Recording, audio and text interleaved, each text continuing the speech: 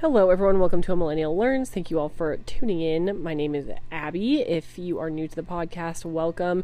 We usually do a topic on Mondays. So usually on Mondays, I will pick any topic that I feel like I don't know enough about, like faith, politics, history focused, and I'll research it and present it to you guys. And then Thursdays is usually a Bible study day. Now, the schedule got a little bit weird because of New Year's and New Year's resolutions. I did a New Year's resolution podcast a few days ago, and so with that, I didn't do a Bible study one, and I do not want to get more behind, so this Monday's episode is going to be a Bible study podcast, which I usually do only on Thursdays. So I've been reading the Bible in a year. Each Thursday I go over a chunk of the scripture and summarize it and kind of say what I've learned about that chunk or what God is teaching me through that this week. So this week we are going over the book of Mark. Last week we went over the book of Matthew. Now they are very similar, but there are a few differences that I want to go over after we've gone through the summary of Mark. So let's get right into it and get into the Bible.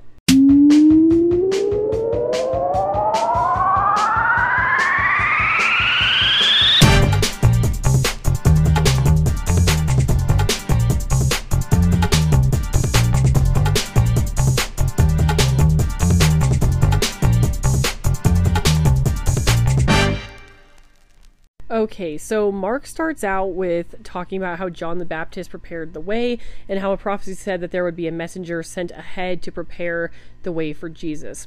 Now, John the Baptist appeared in the wilderness. He was preaching repentance for the forgiveness of sins and baptizing people with water, but he always said, like, I'm baptizing you with water, but he who is coming after me will baptize you with the Holy Spirit. Now, an important distinction is Mark, and we'll go over this more, but Mark treated or viewed Jesus through this lens as more of a miracle worker. So you don't see the whole like genealogy of Jesus, birth of Jesus, all of that, whereas Matthew viewed Jesus as more of a teacher. And so it went over like a whole genealogy about why Jesus has the right to be like the king and why it was fulfilling all these prophecies and proving Jesus is who he says he is.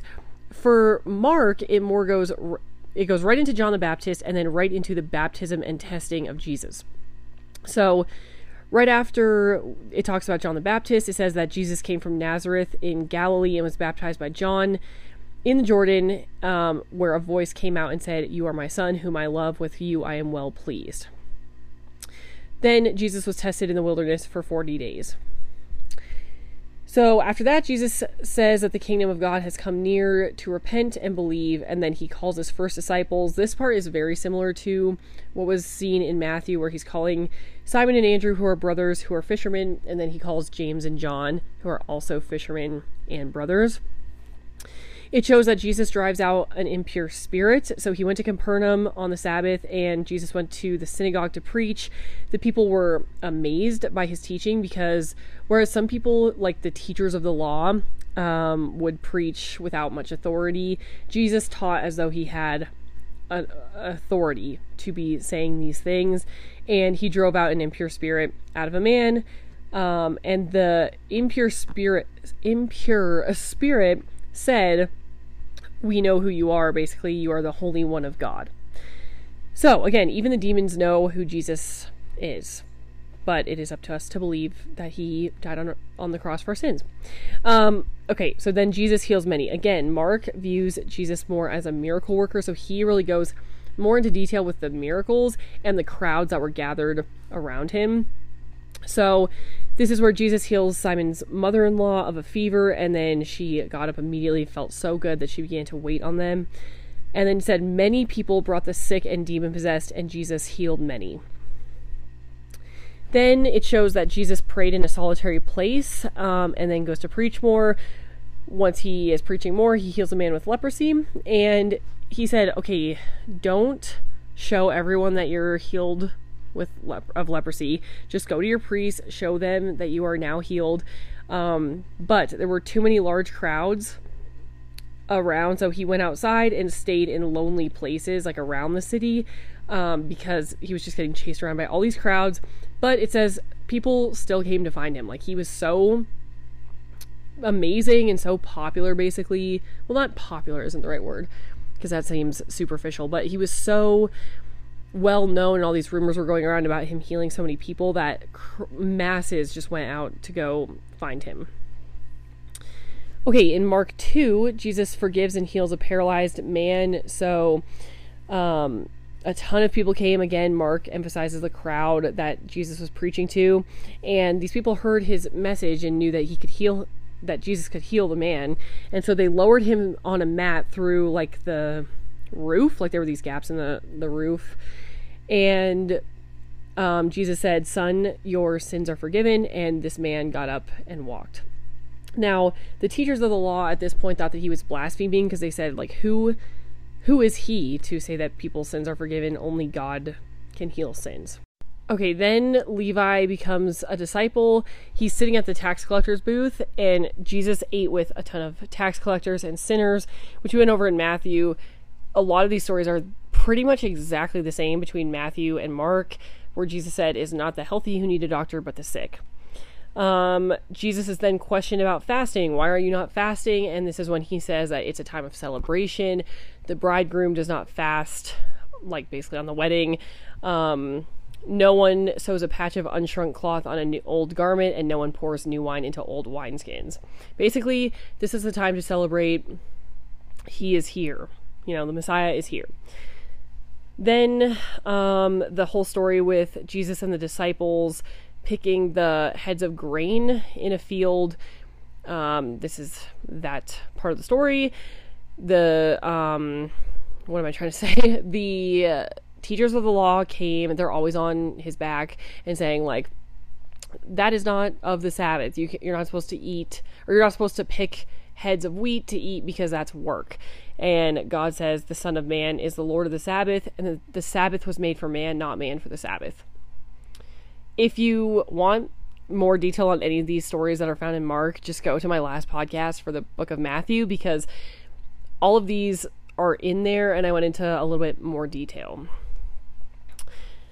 Okay, then Jesus heals on the Sabbath. He heals a man with a shriveled hand, and the teachers of the law are looking for a reason to accuse Jesus, and so they were looking to see if he would heal on the Sabbath, which he does. Crowds are following Jesus everywhere. They always want to like touch his cloak, because they know that a lot of people will be healed by just touching his garments. And then impure spirits, when they were thrown out of people, would always cry out, "You are the Son of God." So again, even they know, and word is really spreading that he is the Son of God. Okay, then Jesus appoints the 12 disciples. He appointed the 12. It doesn't go into it does go into detail. That was later on in my notes.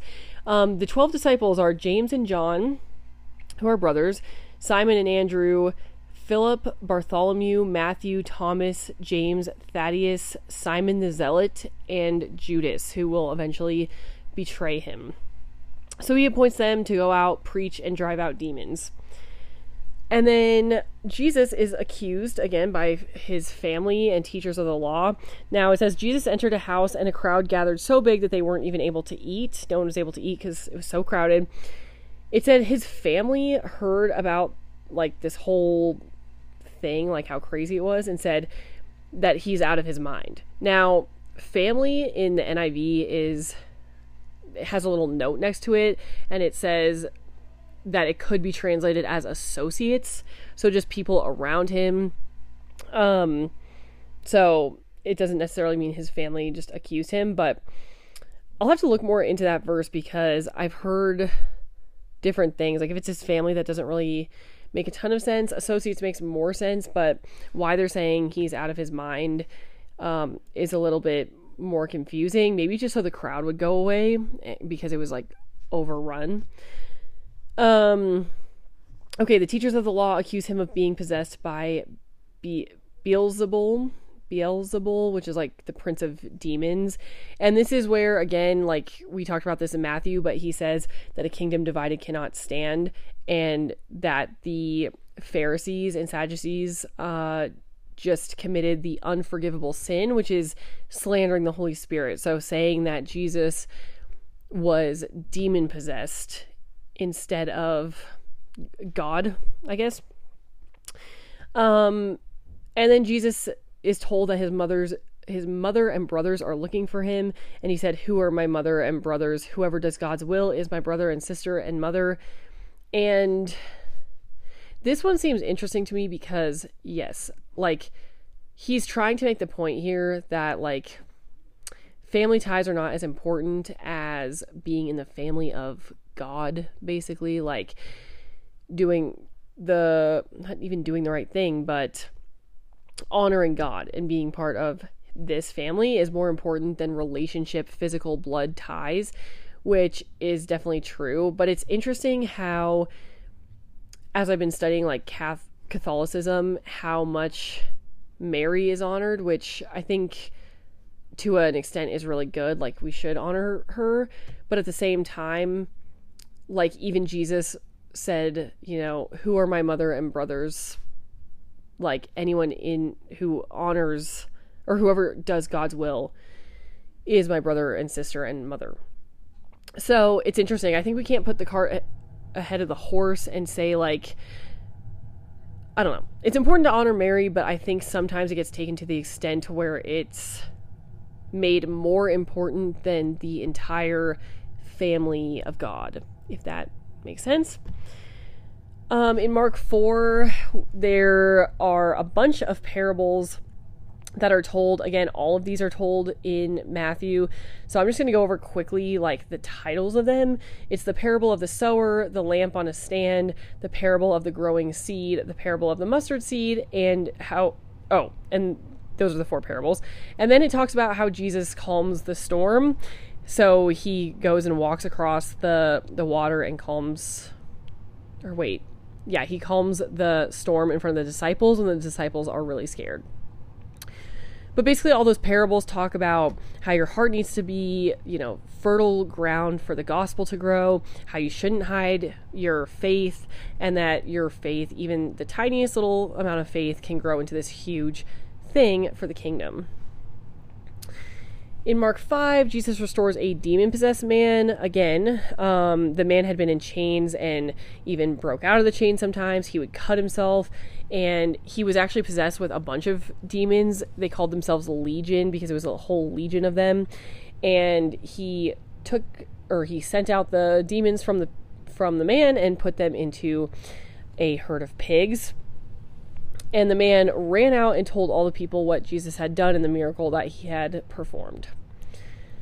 Jesus then raises a dead girl and heals a sick woman. This is when the bleeding woman touched Jesus's cloak when he was on his way to somewhere else. She knew that if she could just touch his cloak that she would be healed.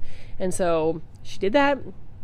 And then he stopped and realized some power had gone out of him, and then said, like, "Who touched me?" Obviously there's a huge crowd around him right now, but she said, I touched you. And then Jesus said to her that her faith had healed her. While all this is happening, word comes that there's no reason for Jesus to continue to the dead girl's house, because instead of just being sick, the girl has already died. And Jesus says, like, she's not dead, she's just asleep. And everyone laughed and made fun of him and stuff. But then he raised her from the dead. In Mark 6, Jesus goes back to his hometown, and he does not get honor in his hometown because everyone says, "Who is this? Isn't this the carpenter that we've known like our whole lives?" And it references Jesus's brothers and sisters. Now, some Catholics will argue that this means, like, just close people that were close to him in his hometown, not necessarily blood siblings, because that would imply that Mary was not a virgin her entire life. I disagree. I haven't done enough research on, like, the individual word that describes brother and sisters, but it makes it sound like Jesus had brothers and sisters, especially when someone was asking him, like, hey, your mother and brothers are here. And he said, who are they? And then again, a reference to his brothers. So I'll have to dive into, like, if, like, all of this stuff surrounding Mary being a lifelong virgin, because that is definitely a core Catholic belief, and from the things that I read, or from the translation I read at least, it does not seem to be implied that she was always a virgin. Okay, Jesus sends out the 12. He sends out disciples 2 by 2 with pretty much nothing, and said, like, just go to each town, they'll take care of you. If not, dust your feet up. Like, don't worry too much about the clothes you have on your back or anything like that. So the disciples preached and drove out demons and healed the sick. This is when John the Baptist is beheaded. So, again, in the Matthew episode, we kind of went over this, but I didn't really clarify, so I'm just going to go over this again. Herod, this was during Herod's rule, and his wife... Okay, wait, let's see. John the Baptist told Herod that it was not right to be with his brother's wife. And so Herod didn't like that, and neither did his wife. However, Herod, in the Matthew episode, I kind of implied that, like, Herod wanted John the Baptist dead, and so I was a little confused why, like, he had to be tricked into asking for John the Baptist's head. What I realized as I was reading Mark is that Herod was just afraid of John the Baptist, or, like, afraid of the reaction if he was dead.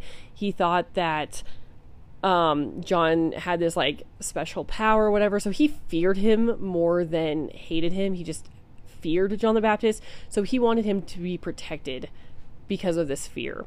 Now, his wife didn't fear him, she just hated him for saying that, like, their living situation was wrong, and so that's why she ended up tricking Herod into getting John the Baptist beheaded. Okay, and then the last part of Mark 6 is Jesus feeds the 5,000 with the just few fish and loaves of bread, and then Jesus walks on water. So this is actually where he walks across the water to his disciples. His disciples were in a boat struggling with the wind, and Jesus walked on water to get them and got in the boat, and everyone who touched his cloak was healed as he went back through the towns after the whole water incident.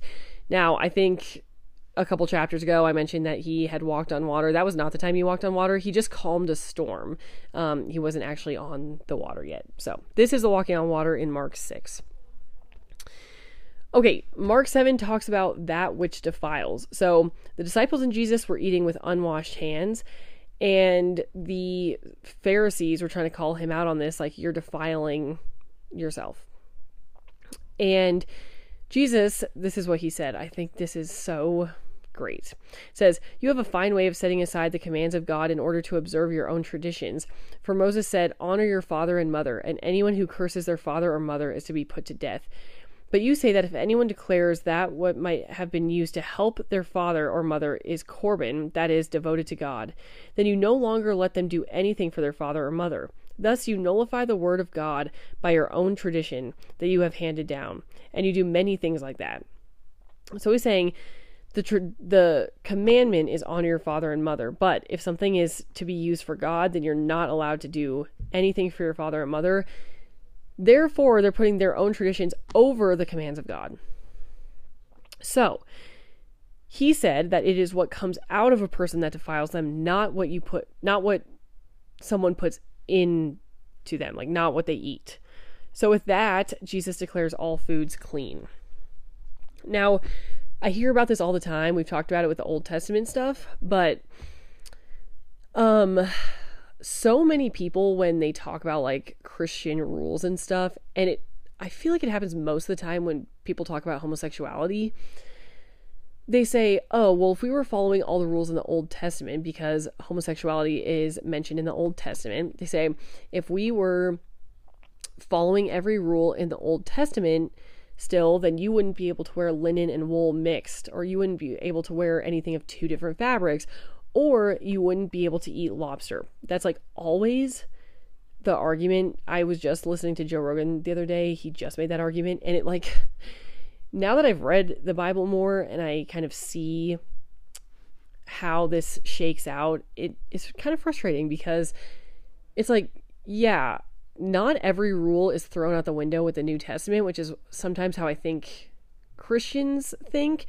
But then people who aren't Christians at all are like, why aren't you holding to these rules that I've heard about in the Old Testament? But if you actually read the whole book, you would realize that some of these rules have been nullified now. Like, it is not what you put in your body that defiles you. It's what comes out of your body, out of your mouth. Like, so make sure that your mouth is blessing people. Okay. So now you can eat lobster. Like, that is no longer an argument. The two linens thing was because that specific attire was reserved for the priests, the Levites in the Old Testament. So that was all under the law. Now that the law is not here, or that the law has been fulfilled, that does not really apply to us anymore, because there's no priests that are doing that. So anyway, that was kind of a tangent, but that is just like one of those things where it's like, this is the explicit time when he overturns the food laws. So we no longer have to eat kosher, if you will. Okay. Then Jesus honors a woman's faith. The woman was Greek. She was born in Syrian Phoenicia and begged Jesus to drive a demon out of her daughter. And, she humbled herself by saying that, like, even dogs get the crumbs or the scraps. So basically, like, even your crumbs will heal my daughter. And she had great faith, and Jesus honors her and heals her daughter. Then Jesus heals a deaf and mute man. Jesus went to the Sea of Galilee and was brought a man who was deaf and pretty much mute. He put his fingers into the man's ears and spit and touched the man's tongue and said, "Be opened," and he was healed. Okay, Mark 8, Jesus feeds the 4,000. Again, there's like 2 feeding miracles, which I always kind of lump them together in my mind, but there are indeed 2. One is with 5,000, one is with 4,000. Then he tells his disciples to watch out for the yeast of the Pharisees and Herod, but his disciples do not understand at all. And they think he's talking about bread and whatever, but he's talking about like this corrupt teaching of the law by the Pharisees. Jesus again spits on a different man's eyes, and he does it twice, and they were opened. Peter declares that Jesus is then the Messiah, so he asks, like, who am I? He says that he's the Messiah, and then, like we discussed in Matthew, right after that, Peter says, like, this will never happen once Jesus predicts his death, and Jesus immediately says, "Get behind me, Satan." So he says, "You are the rock on which I will build my church," and then minutes later says, "Get behind me, Satan." And then Jesus says that the way of the cross is that you must deny yourself and take up your cross and follow me every day. So this is the idea commonly held now, that we are to take up our daily cross and follow him. And then this famous verse that I love, it says, "What good is it for someone to gain the whole world yet forfeit their soul?" So, love that. Okay, Mark 9 talks about how Jesus was transfigured on the mount. We go over that more in Matthew as well. Jesus heals a boy who was possessed by an impure spirit. The disciples could not drive the demon out, but Jesus was able to, and they asked why. And Jesus said that this demon only came out by prayer. Which I guess still doesn't really answer why the demons couldn't, but I think they were just used to casting them out like in the name of Jesus, but not with prayer. So I guess that just means he's teaching them more. Jesus predicts his death a second time and talks about this principle of anyone who wants to be first in the kingdom must be last. Anyone who wants to be the best must become a servant, that kind of thing. And then the disciples came to Jesus and said, like, "Hey, someone else is driving out demons in your name, and we told him to stop because he's not one of us." And Jesus says, "Whoever is not against us is for us." Like, don't stop someone from driving out demons in my name. We are all together on this. Like, anyone who's driving out demons is on our side. And then this he goes on to talk about how these children were coming up to Jesus, and it says to not cause one of these children to stumble. So like, don't cause one of these children to stumble. He talks about being the salt of the earth, and if you lose your salt or saltiness, how can you be made salty again? It says, have salt among yourselves and be at peace with each other. So the church of the Lord is supposed to be like, what's it called? Not riling each other up, but stirring each other up in good works and good deeds, and reading the Bible and being in the Word, knowing God more, and being at peace with each other. Mark 10 talks about divorce and how Moses permitted divorce, even though it wasn't the original design, but it's not right. Divorce is not right. Then the disciples were rebuking people who brought little children to him, and Jesus said, no, let the children come to me, which you would have thought that they would have picked up on when he said, whoever, he was around kids, and then he said, whoever causes one of these to stumble, like, tie a millstone around their neck. He's not like anti-children, so he basically said to let them come to him. Then he talks about the rich in the kingdom of God. Like, someone came and wanted to follow Jesus, but then he said, okay, go and sell everything you have and give it to the poor, then follow me. And the man was so downcast because he had so much money that he felt like he couldn't do that. And it said, it's hard for the rich to enter the kingdom of heaven. Jesus then predicts his death a third time, and then James and John, this was kind of interesting, and I don't remember this in Matthew. James and John came up and said that they wanted to sit at the right and left of Jesus in glory. And Jesus said, you don't know what you're asking. Whoever must be great must become a servant. So some of his disciples are looking to be like the top, like the cream of the crop in the next life and sit with him in glory. Because this concept of like the first are last and the last are first, and the whole Sermon on the Mount, like turn the other cheek, all of those concepts that Jesus is teaching is so new at this time that they're like, I want to be to the top. Like, let's go ask Jesus if we can sit at the right and left of him in glory one day. And he's like, listen, you got to be a servant first. You don't know what you're asking. Okay, Mark 11, Jesus comes to Jerusalem as king. This is the whole story where they go in, find a colt, bring out the colt, have Jesus ride in to the city, and everyone has like the palm leaves to lay down for him. And this is the first Palm Sunday. Then Jesus curses a fig tree and clears the temple courts. And then the authority of Jesus is questioned. They say, with what authority are you teaching these things? And he says, hey, let me ask you a question in return. Was the baptism of John the Baptist of human origin or of heaven origin? Which is a catch-22 again, because if he says human origin, that means that John the Baptist is like a fraud, and that could make everyone really upset. But if it's of heaven origin, then why aren't you believing it, basically? So he kind of outplayed him at their own game. Okay, Mark 12 goes over the parable of the tenants, which is a man bought a vineyard and sent servants to collect money at the harvest time. Well, they seized that man and beat him, so he sent another one. They killed him. Another one, they also killed him.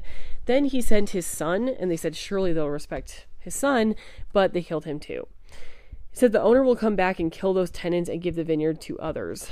So he's talking about the Pharisees here, how they're not like giving any respect to the Son of God, which is Jesus.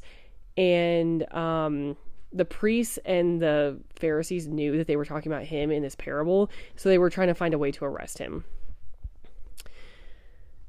Jesus then pays the imperial tax, so it's like are you swayed by others? Give to Caesar what's Caesar's, give to God what's God's.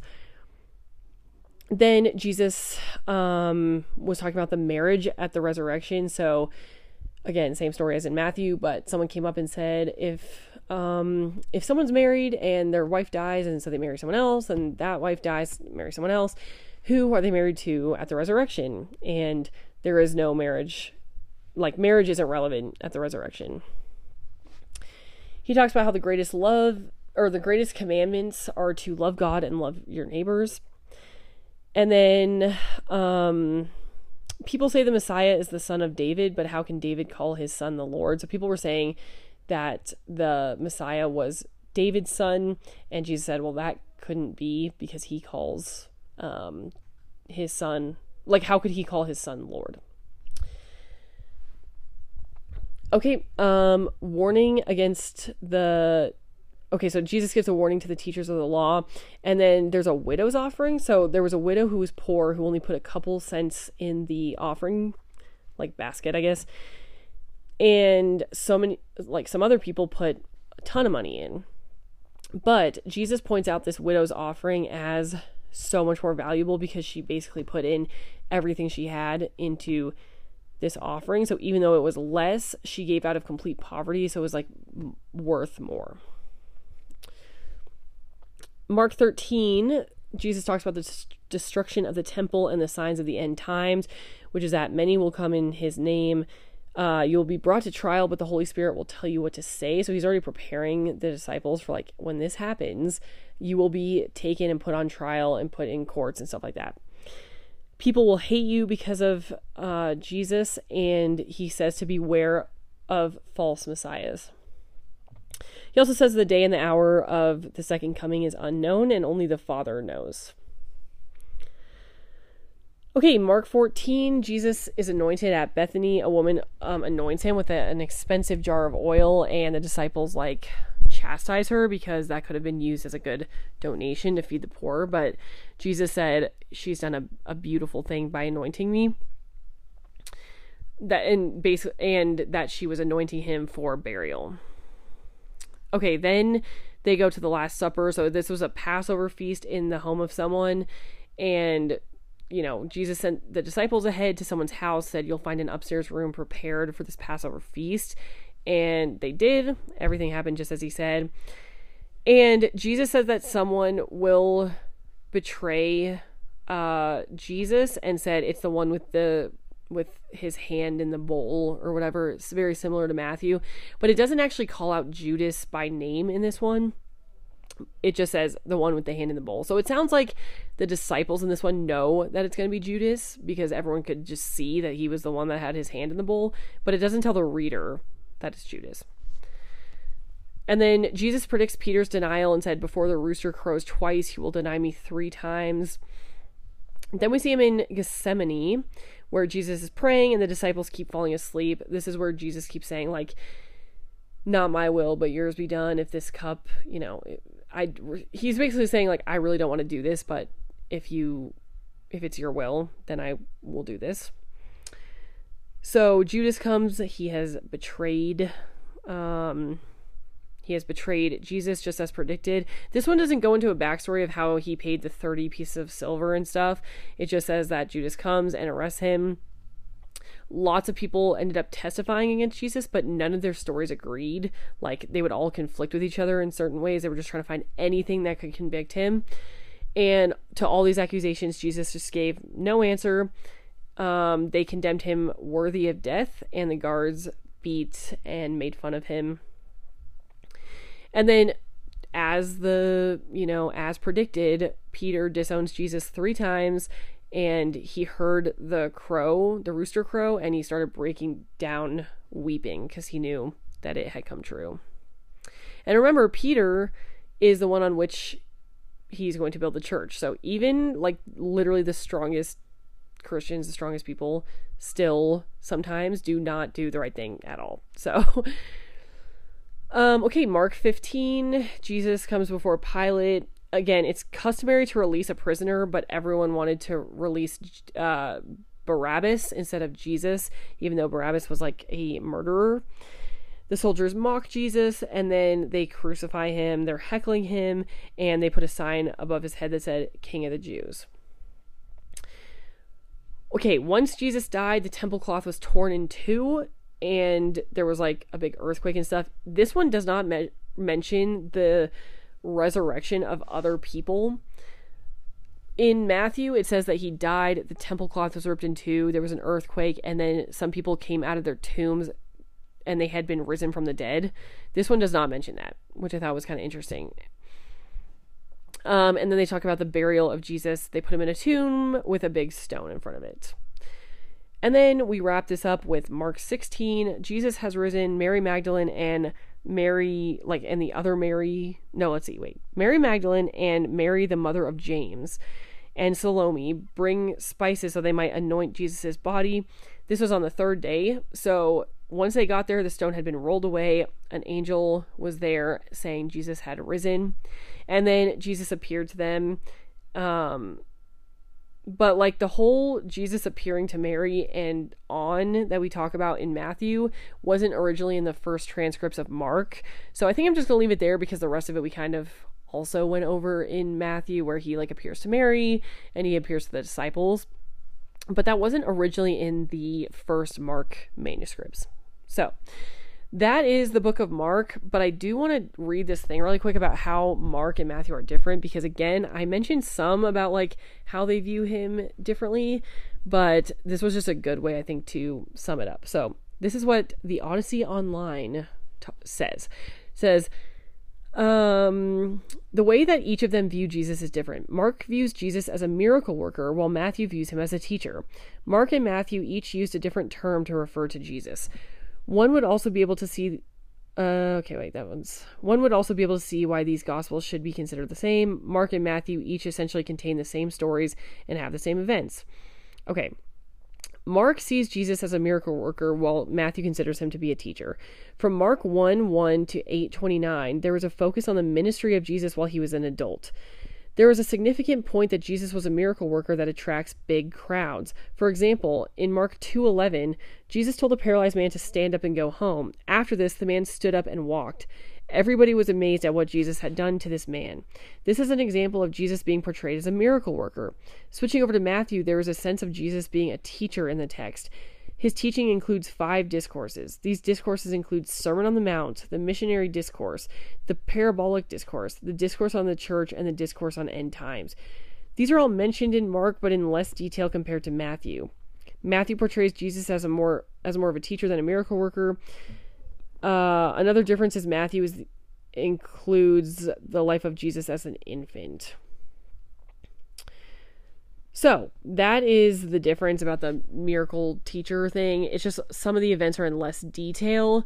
And again, Mark focuses on how big the crowds were and how many miracles he was performing and things like that. So that is the story of Mark. Very good book. I actually really, really love the Gospels. So it was interesting to read it from this little slightly different perspective. So I hope you enjoyed that. I will be back on Thursday with another Bible podcast, since that is our usual Thursday episode, and it'll be the book of Luke. So be looking forward to that. Thanks for listening, everyone. I hope you have a great week. Bye, everyone.